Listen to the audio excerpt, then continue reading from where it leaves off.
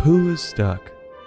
Welcome to another episode of This Goose is Cooked, where we review books intended for our future generations.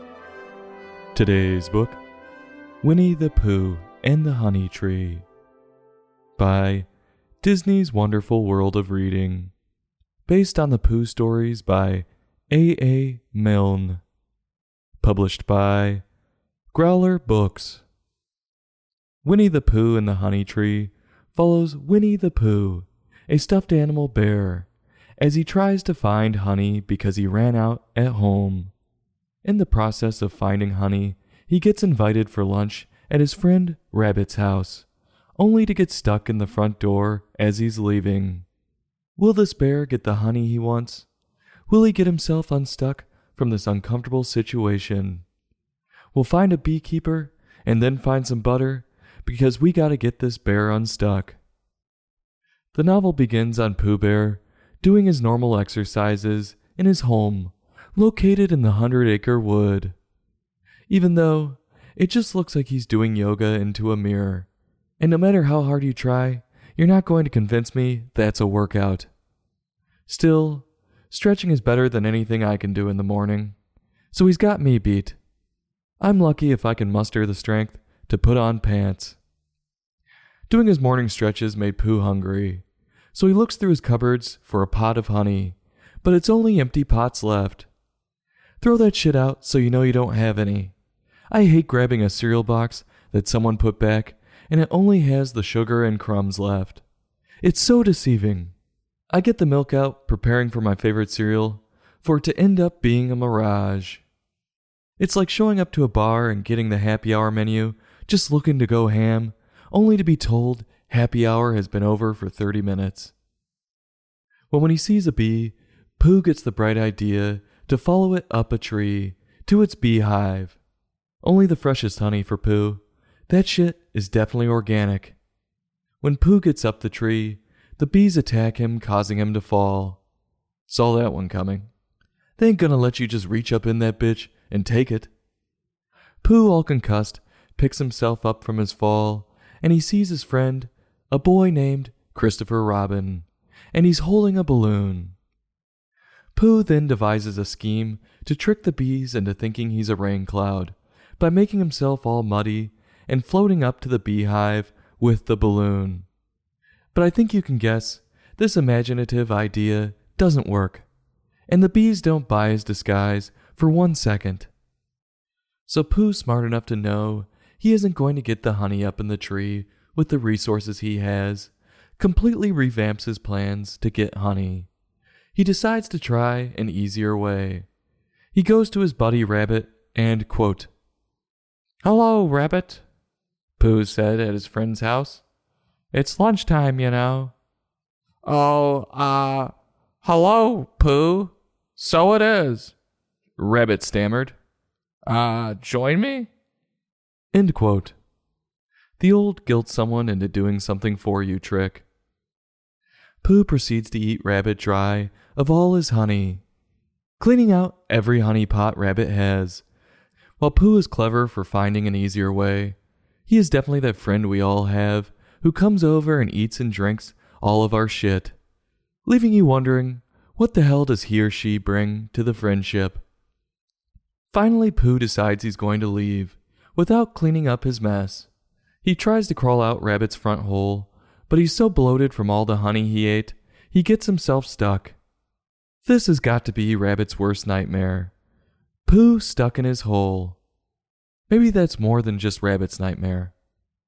Try as Rabbit might, nothing he does could get Pooh unstuck. It's quite the quandary. While Pooh is stuck, just about every friend in the 100-acre wood stops by, from Owl to Christopher Robin to Gopher, who suggests to blow Pooh out of the hole with dynamite. Explosives and Pooh. That would surely backfire. After tugging on Pooh for a while, everyone decides the best way to solve this is to wait and let Pooh starve, and when he shrinks down enough, they'll yank him out of there. That can't be healthy. So Rabbit is forced to live with the issue, and decides to make the best out of the situation, since he's staring at Pooh's hindquarters all day. He puts a picture frame around Dad's ass. I didn't think he liked it that much, that he thought it should be framed. He also draws a face on it and puts makeshift antlers on to make it look like a moose. Oh, he's trying to cover it up. But with that poorly drawn moose face, he's not fooling anyone. And of course Pooh sneezes and ruins the whole setup anyway. And finally, after the starvation sets in, quote, "Then one day, just when Rabbit thought he'd never use his door again, it happened." He botched, Rabbit said, pushing up against Pooh. "Hooray! Today is the day!" End quote. So Rabbit runs and gets the rest of their friends to help pull Pooh out of the hole. They pull, and then Rabbit gives Pooh one last push, and he goes blasting out of there like he was shot out of a cannon. What a relief that had to be. Pooh ends up getting shot all the way up to the top of the tree where the bees were. His arrival startles them so much, they all fly off, and Pooh is stuck up there with the honey from the beehive all to himself. And the novel ends on him enjoying himself with all the honey, while he waits for his friends to help get him out of the tree. There are plenty of lessons to be learned from this novel. One being, work smarter, not harder.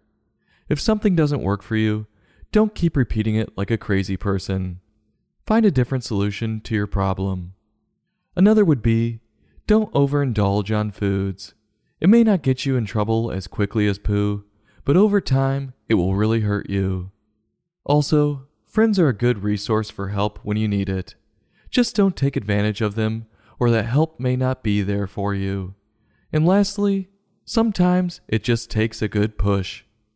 I wish I had the name of the person to compliment for writing this book, but I guess Disney wants to take all the credit.